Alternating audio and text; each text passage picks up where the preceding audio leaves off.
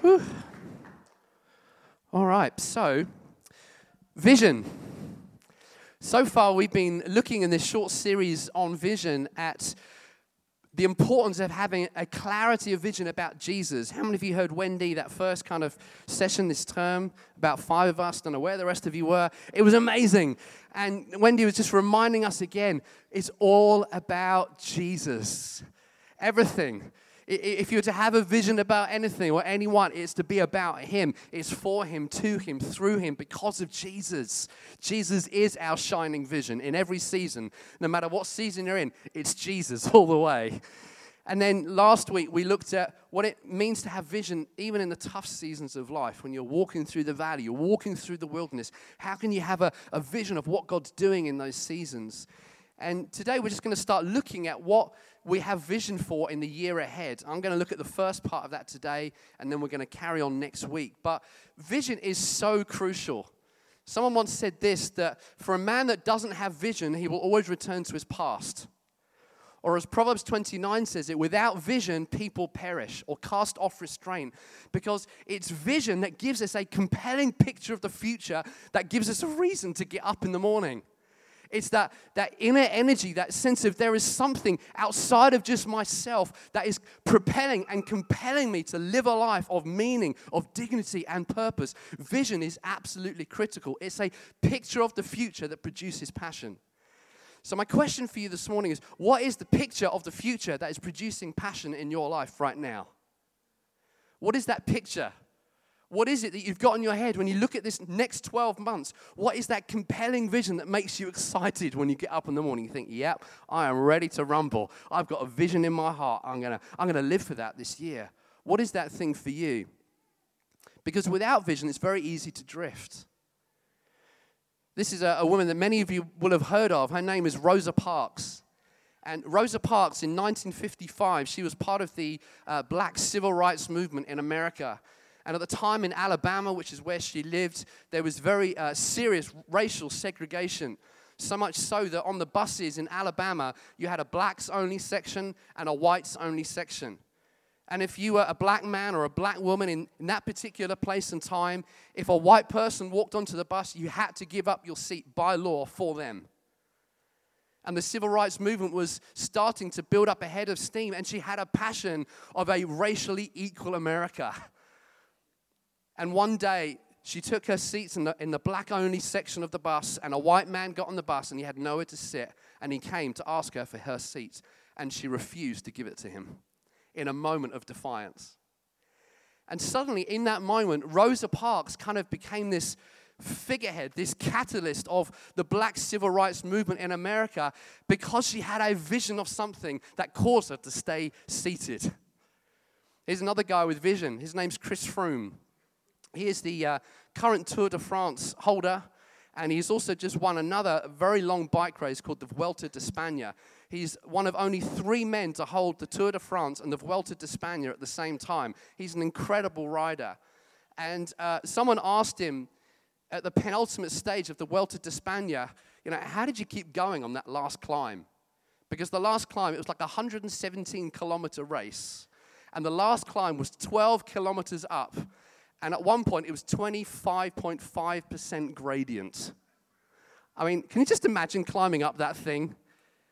And so someone said to him, Chris, what kept you going? What kept you in your saddle? And he said, one of my team promised that if I got to the top of the mountain, I could have a little bag of Haribo sweets. And he said, I decided to focus on the sweets instead of the pain, and it just kept me going to the top of the mountain. Isn't that amazing?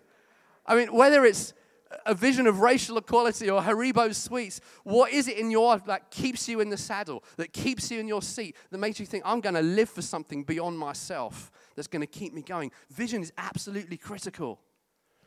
And Sharon, one of the members in our church, gave us earlier this year a scripture, and it's Psalm 65. And I want to read you a portion from it because it really captures what we feel like our vision for this next year is.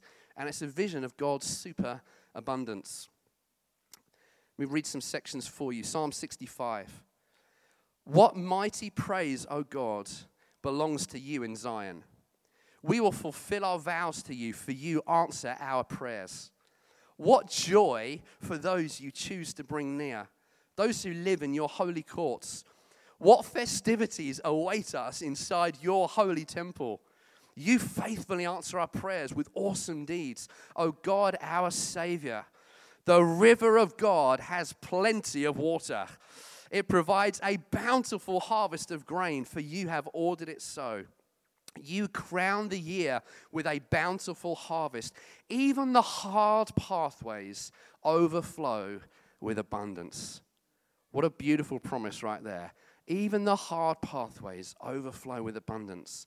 The grasslands of the wilderness become a lush pasture, and the hillsides blossom with joy.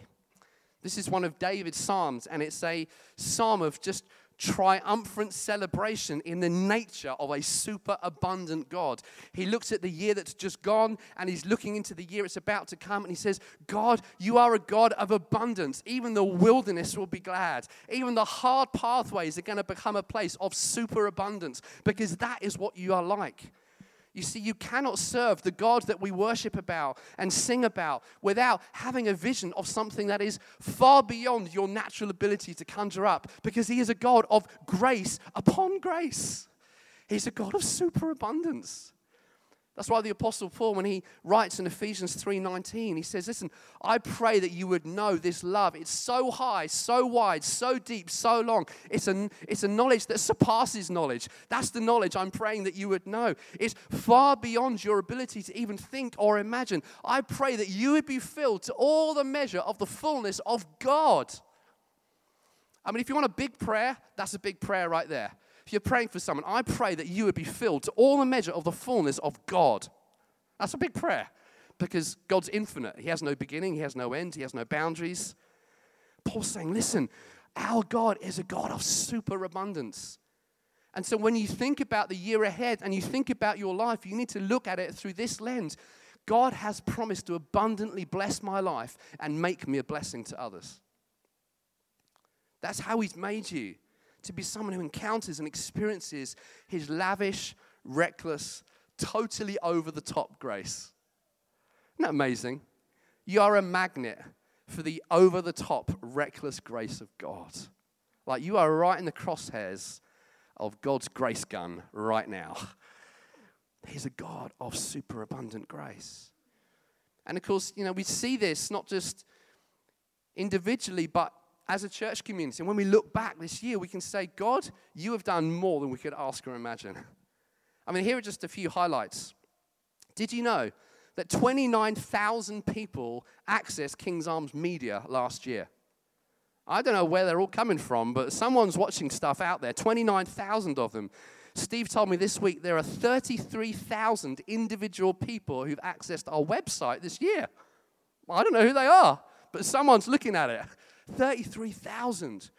Do you know that this year, 40,000 people have used this building, not including church meetings? 40,000 people. This building, serving community, building community life. I mean, I turned up on whenever it was this week, and I obviously arrived at the same time as the police. I thought they may have come for me, but they hadn't. But, we are serving different parts of our community. It's amazing. It's a beautiful thing. As Simon said earlier, this year we've housed our very first Syrian refugees. It's such a beautiful thing, literally to be the first ones at the airport to meet them as they get off the plane, having walked through unimaginable terror and suddenly finding a place that they can call home. Suddenly finding family, finding hope, finding someone who cares. That's happened this last year. That's amazing. Then one of our missional community groups that reaches into Yarlswood Immigration Centre, they were able to bless 147 inmates this last Christmas with Christmas gifts that never would have received them otherwise. That's happened through our church this year. We got 50 groups this year, more than any other, working into all sorts of different parts of our community, bringing life, bringing hope. Did you know that our hospitality teams this year have served over 10,000 cups of tea and coffee? Just wave at me if you are on the hospitality team or have ever served teas and coffees in this church. Just raise your hand. There's more of you. That's a lot of tea and coffee right there. Over 1,000 liters of squash have been made for visitors. Isn't that amazing? 1,000 liters of squash and probably more sugary biscuits than is good for us. But that is incredible. And of course, what all these big numbers paint is not just a kind of amorphous, faceless picture, but each one speaks of an individual life that's been touched by God in some way. In some way. I love the story of Amu, who was visiting from Mumbai. She was visiting Bedford for 3 weeks. Not quite sure why she was in Bedford, but she was. And she was here. She'd never been outside of India, and she was visiting here. And she thought to herself, I want to go to church before I leave to go back home. And so on her final Sunday in Bedford, she decided that she would take herself to a bus stop and that she would get on the bus and then get off at the first church building that she saw. And she waited for half an hour, and no bus came. But I think it was the Lord. Because after half an hour, she saw our friend Justin Wharton and his 2 kids walking past the bus stop on his way to set up teas and coffees in the building. And she stopped him and said, excuse me, I don't suppose you can tell me where I can find a church? And he says, well, I'm going to one right now. You can come with me. And so Amu starts walking to our church building with Justin, and they start having a conversation. She comes in the building. Someone makes her a cup of tea. Someone gives her a warm welcome. She feels an incredible sense of love in this building. She then sits next to our friend Manjeet, who just befriends her and starts talking to her about her faith and about her story. They strike up a kind of sense of connection. And then in the worship time, she starts singing these songs, and she starts to just weep and cry as the presence of God comes upon her. Then she hears Wendy talk about God being our good shepherd, and she starts to get that sense of conviction. Then she hears our 8-year-olds come and give words of knowledge, one of which was for healing. She responds, gets healed instantly as they pray for her, and then gives her life to Christ as she goes and sits back next to Manjeet.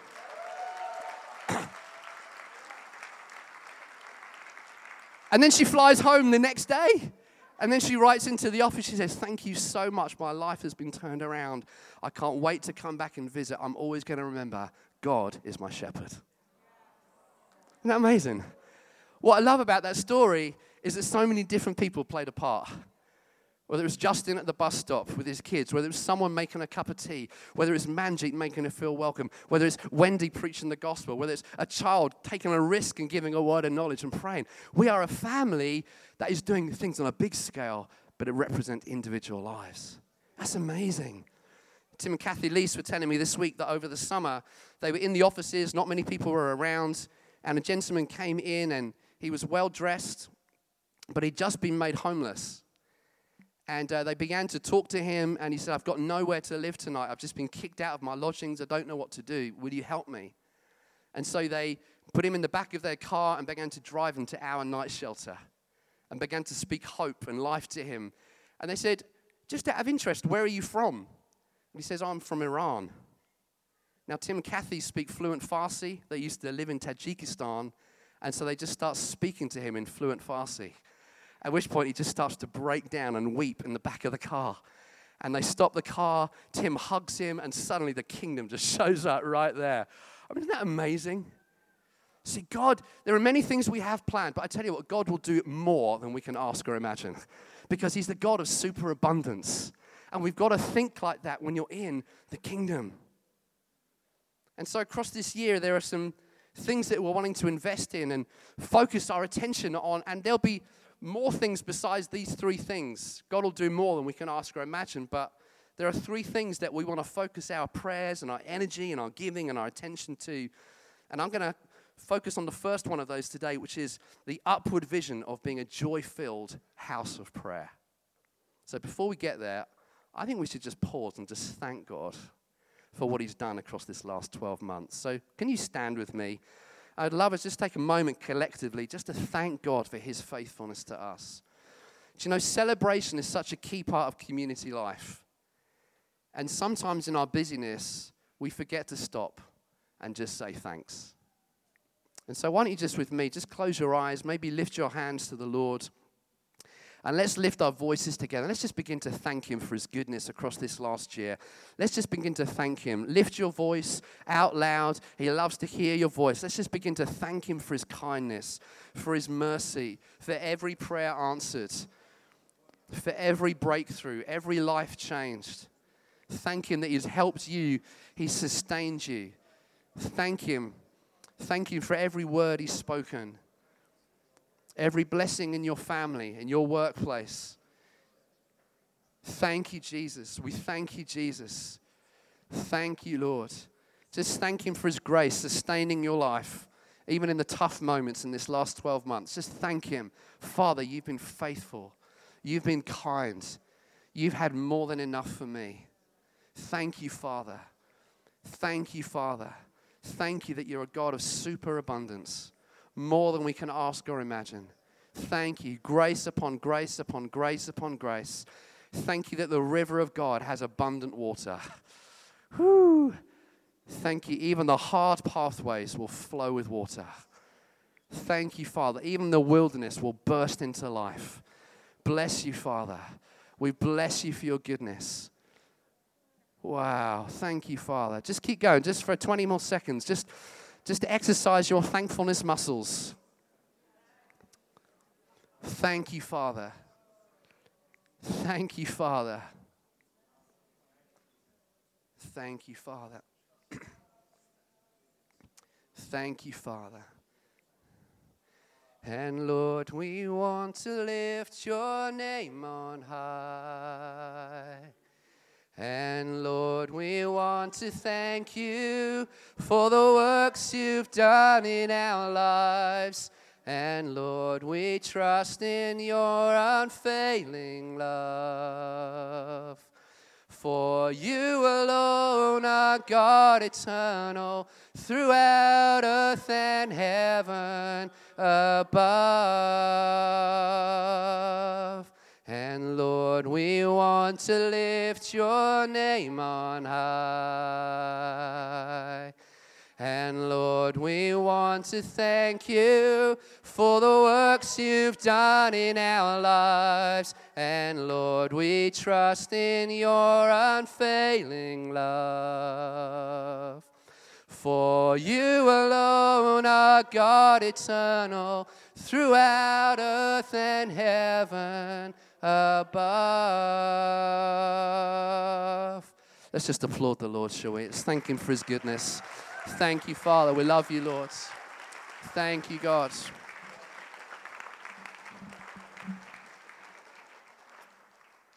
Amen. So,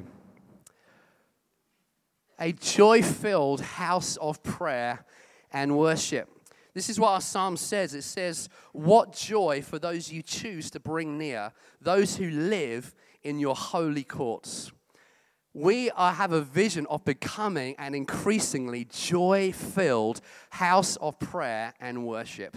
Can I hear an amen from at least 5 people?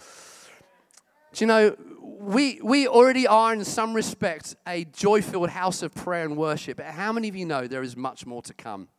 There is much more to come. Do you know the most dangerous moment in a football match? As Brighton discovered on Friday night, the most dangerous point in a football match is when you've just scored a goal. You go 1-0 up, you're away from home, you're feeling pretty good about yourself, and it's all going pretty well. But the most dangerous place in a football match is when you stop doing what got you there in the first place. As soon as you start taking a defensive mindset and start thinking, we're going to play so that we don't lose rather than to win, suddenly it starts to go pear-shaped. Because you drop the ball, you get complacent, you start to second-guess yourself. You stop doing what made you successful in the first place. And I want to suggest to you that one of the greatest enemies of our future success is our current success. Why is that? Because it's very easy when you start entering fruitfulness to stop doing the things that made you fruitful in the first place. And you start resting and trusting in your methodologies and your programs and your tried and tested ABCs rather than trusting on the God who inspired them in the first place. Jesus said, listen, this is the way that you bear fruit. Abide in me, I will abide in you, and you will bear much fruit to the Father's glory. And you know what? The method has not changed. The way that you bear fruit is not trusting in a methodology, it's trusting in a person. And that's why this is such a big deal, being a joy-filled house of prayer and worship. Because if we don't advance on our knees, we will not advance at all. If your vision is able to be fulfilled in your own strength, you do not have a vision that was birthed in heaven. Because if it was birthed in heaven, it would be far beyond your capability to achieve in your own strength. Because if you can achieve it in your own strength, there is no need for you to depend on God whatsoever. Dependence on God is how we got here. It's how we're bearing fruit. It's because at the beginning, we were looking at him and saying, we can't do this. Only you can do this. Church of 1,000 people, that's preposterous. How on earth are we going to do that? The answer is we haven't. He has. Because we depended on him. We looked to him. We worshipped him. We got our strength in his presence, not from anywhere else. And sometimes your future success is enemy as your current success. It was Arthur Wallace who said this, that any move of God will only last as long as the spirit of prayer that first inspired it. Let me just say that again. Any move of God will only last as long as the spirit of prayer that first inspired it. In other words, you've got to do what you first did. Here's my challenge to you. Are you doing what you did at first? This is particularly for those of you that have been around the block a few times. You've been a Christian for many years. Maybe some of you have been in this church for many years. Are you still doing the things that you did at first? Do you still get up on a Sunday morning and think, I'm going to pray for this meeting that the glory of God comes? Do you still do that? Because I bet some of you did that at first, but you don't do it any longer. Why? Because you're trusting in somebody else's faith that it will happen. You're still doing the things that you did at first. Or actually you leaning into somebody else's story, somebody else's faith, somebody else's passion, somebody else's vision. Because a move of God will only last as long as we remember what we did at first. We're going to depend on him. And so we want to keep leaning into becoming a joy-filled house of prayer and worship. This is what Isaiah 56:7 says. It says, these I will bring to my holy mountain and give them joy in my house of prayer. Now the key word in that verse is this, joy. Joy. Now, that may not be what you associate prayer with.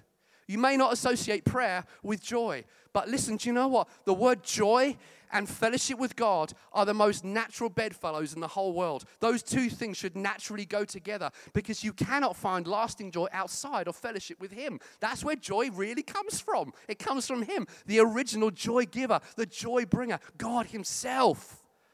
Your joy is found in fellowship. It's found in prayer. It's found in worship. And you know, I've been in plenty of somber prayer meetings through the years.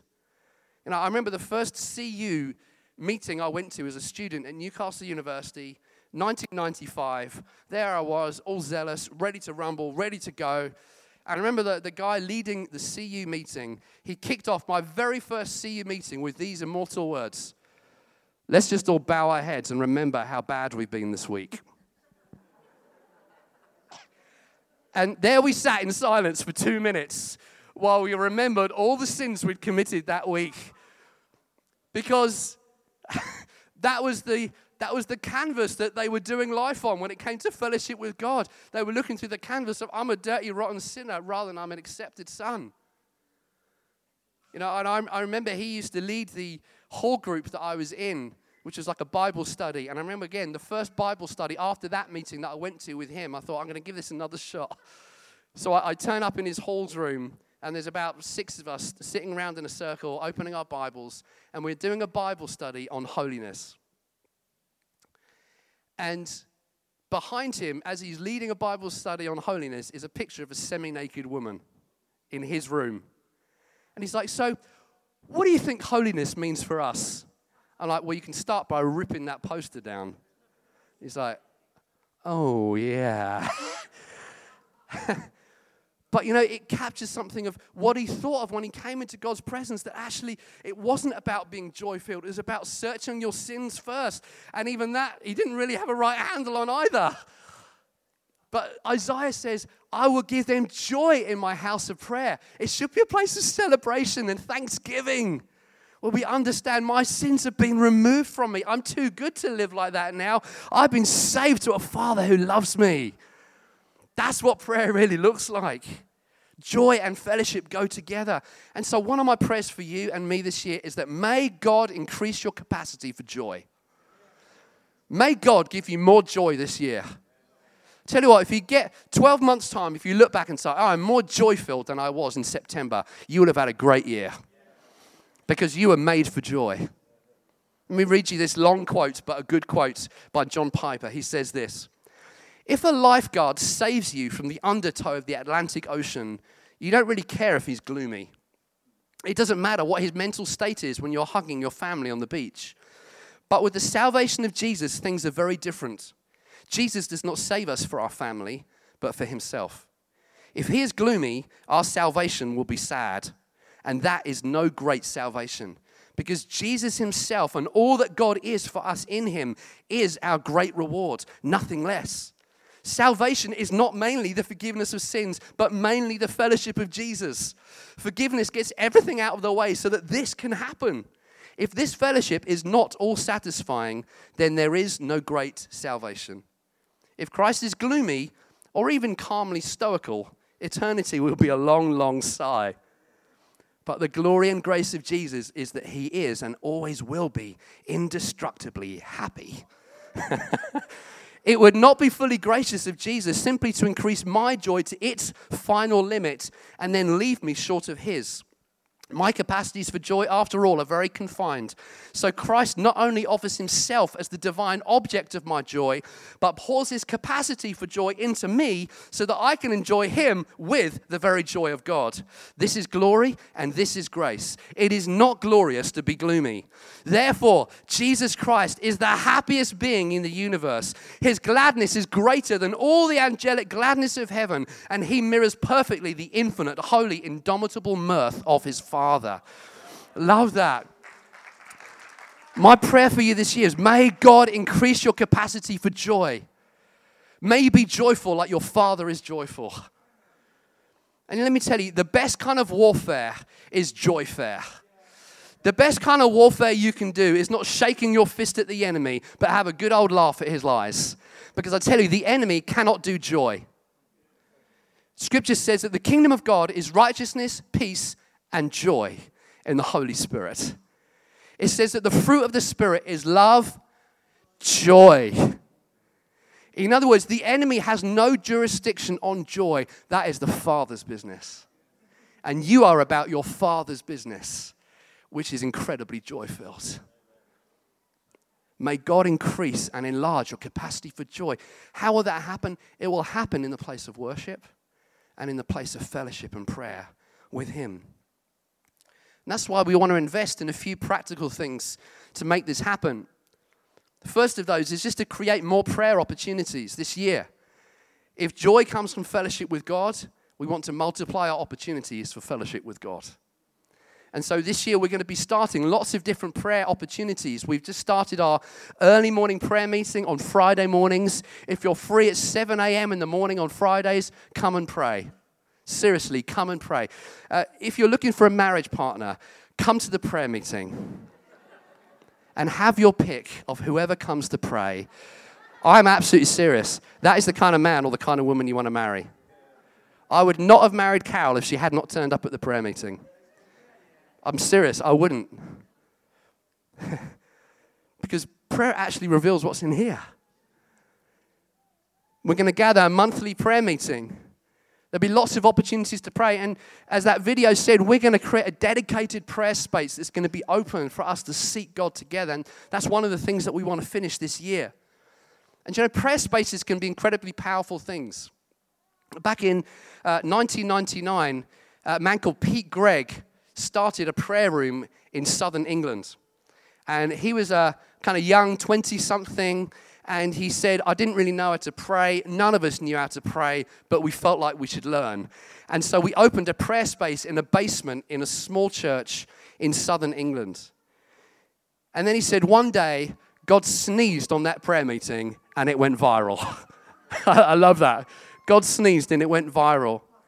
And he said one night at 3 a.m. in the morning, he was wrestling with his own passion for an emerging generation to pursue God. And he began to write a poem on the wall of that prayer room. And it became known as The Vision.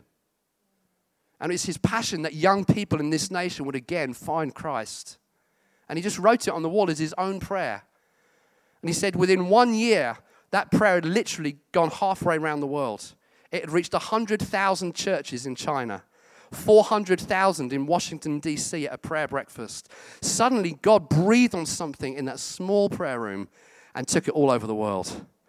Now there are over 10,000 prayer spaces inspired by that prayer space that are in literally over half the nations on this planet. And it all happens through dedicated prayer. Karl Barth, a theologian, said this. He said, to clasp our hands in prayer is the beginning of an uprising against the disorder of this world. Don't know if you ever look at your TV screens or listen to the news and think, what on earth can we do in the face of such disorder and chaos and anxiety? I'll tell you what you can do. The first step is clasp your hands in prayer, because that's the start of an uprising against the chaos in this world.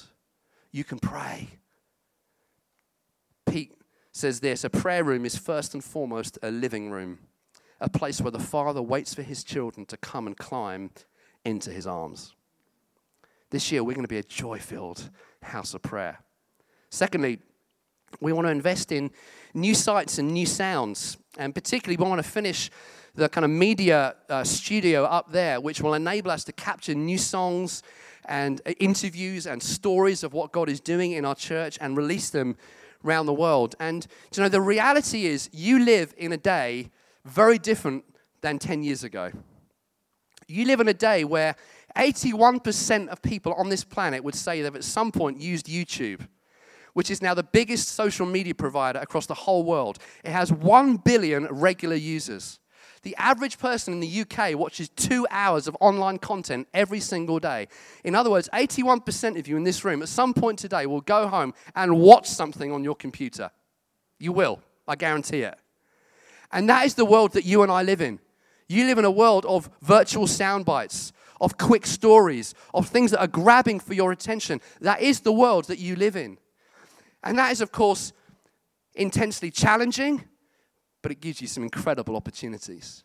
Because suddenly you can reach 1 billion people with a click of a button. That is the opportunity for the gospel in the culture in which we live. Do you know, Jack Kircher recently did this brilliant little recording of a song that Damian Miller did, an absolutely beautiful song about the grace of God. You know, just in a few weeks, 7,000 people have watched that song. And it's a song about the grace of the Father, how he comes to us, kisses us with his grace.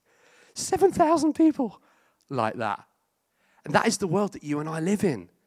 And that's why this stuff really matters. And actually, in all the historic moves of God, it's the songs that have taken the values of those moves and taken them around the world. It's been the same right throughout history, whether it's Hillsongs, whether it's Vineyard, whether it's the Methodist Revival, whether it's the Salvation Army, right through the last 200-300 years, it's actually been the songs that have been written in those moves of God that have carried it all over the world. Do you know that Charles Wesley wrote 9,000 hymns in his lifetime? That is more than 10 verses a day, which he did for over 50 years. 50 years. I mean, he wrote songs for every single occasion. I was reading one this week that he wrote specifically when you're being stoned by the mob and you're preaching. He wrote a song for that occasion. I mean, he wrote a song for every occasion. It was amazing. And it was the values in those songs that literally spread all over the world. It's the same in the Salvation Army. You know, in William Booth's day, if you could play a flugelhorn or a trumpet, then you were really down with the kids. I mean, that was like the thing to do. Put on a uniform and blow a trumpet. If you really wanted to be on the cutting edge of technology, that's what you did. And so for his kind of young guys in his movement, he said, go and learn how to play the flugelhorn. Go and find an instrument and play it to the glory of God. This is what he said. You must sing good tunes. Amen. Let it be a good tune to begin with. I don't care much whether you call it secular or sacred. I rather enjoy robbing the devil of his choicest tunes. It's like taking the enemy's guns and turning them against him. I love that. See, in his day, it was a trumpet. In our day, it's social media, it's YouTube, it's getting stories out. It's our gift from God today to increase the glory of God wherever people can click a mouse. And that's why it's important to invest in such things. And then the third area of investment is in our new service and also new clarity, because we kicked off our third meeting last week. which is amazing. Our third Sunday service is 7 p.m. every single Sunday night. Come tonight, come and have a blast. Those evenings are designed to encounter God together and be a space where we can meet him in worship. And one of the ways that we want to increase Joy-Filled House of Prayer and Worship is by enlarging the number of opportunities to do that and to start reaching people that may not be able to make it on a Sunday morning. And that is one of the key things we want to invest in across this year. And, you know, that room that we've built through there, which is what we're using for our evening meetings, is already being used by kids in their dedicated worship. They are absolutely having a blast, by the way. I was talking to Nikki Stanyard after the first week of them doing dedicated kids worship, and she's like, it was absolutely amazing. She said, you know, the kids were so engaged with God. She said, we had one couple who were looking in to join our team, and they hadn't made a decision yet. And I came to them afterwards, and I said, what do you think? Did you enjoy it? And they're like, that was amazing. Can we come every single week? We don't ever want to leave this team because we so encountered the presence of God as we worship with these kids this morning. Nikki said at one point, I think it was Robbie Burke, just started to spontaneously kind of break dance and body pop in worship. And one kid got so excited, he literally started to run around the room. You know, there was such a sense of joy there. So God is going to do incredible things in the lives of our kids because of that dedicated space to worship. And one of the practical things that we really want to sort out this year is the sound. Because if you've been in there, you'll know it needs sorting out. And so our best solution for the long term is to replace both this system and put a new one in there. So we're going to sell this. We're going to put something that gives us brilliant sound both in here and there. Do you know, the reality is a Ford Fiesta can only do what a Ford Fiesta can do. Okay? And we believe that one of the things that God's calling us to do is to not miss a word of what he's saying. We want the sound in here to be the best it can possibly be. We want it to be warm. We want it to be welcoming. We want it to be palatable for every single ear, which at the minute we just can't quite do. And so we want to invest in good sound that enables us not to miss a word of what Jesus is saying. This stuff matters because people matter. And so these are the things that we're going after, a joy-filled house of prayer and worship. And just as we come in for a landing, the reason that we always tie vision with giving our money is that if we don't, then it's just wishful thinking. Because you don't have a vision unless you also have some action. It is just wishful thinking. You know, if Rosa Parks had made the decision to give up her seat, perhaps her dream for racial equality would have stayed in the realm of wishful thinking. But she decided to do something because she had a vision for something. And my invitation to you is to come and join this journey, this vision, to buy in both in your time and your prayer and your money. Did you know that 35% of people in this church give regularly, and those 35% of people give 90% of our annual offering every year? Did you catch that? In other words, there is a great opportunity for 60% of you who give nothing into the ministry and the life of this church. And really is the difference between wishful thinking and saying, this is not just your vision, this is my vision. And I don't care if it's 10 pence, if it's a button off your coat, or if it's 100,000 pounds. I don't care what it is. But I tell you, if you believe in this vision, then give yourself to it. Give something into it. Give your prayers, your energies, your time, your money. Because I tell you, this is something worth investing in because it changes lives. And last year taught us that. We have a God of superabundance. And there is so much more to come.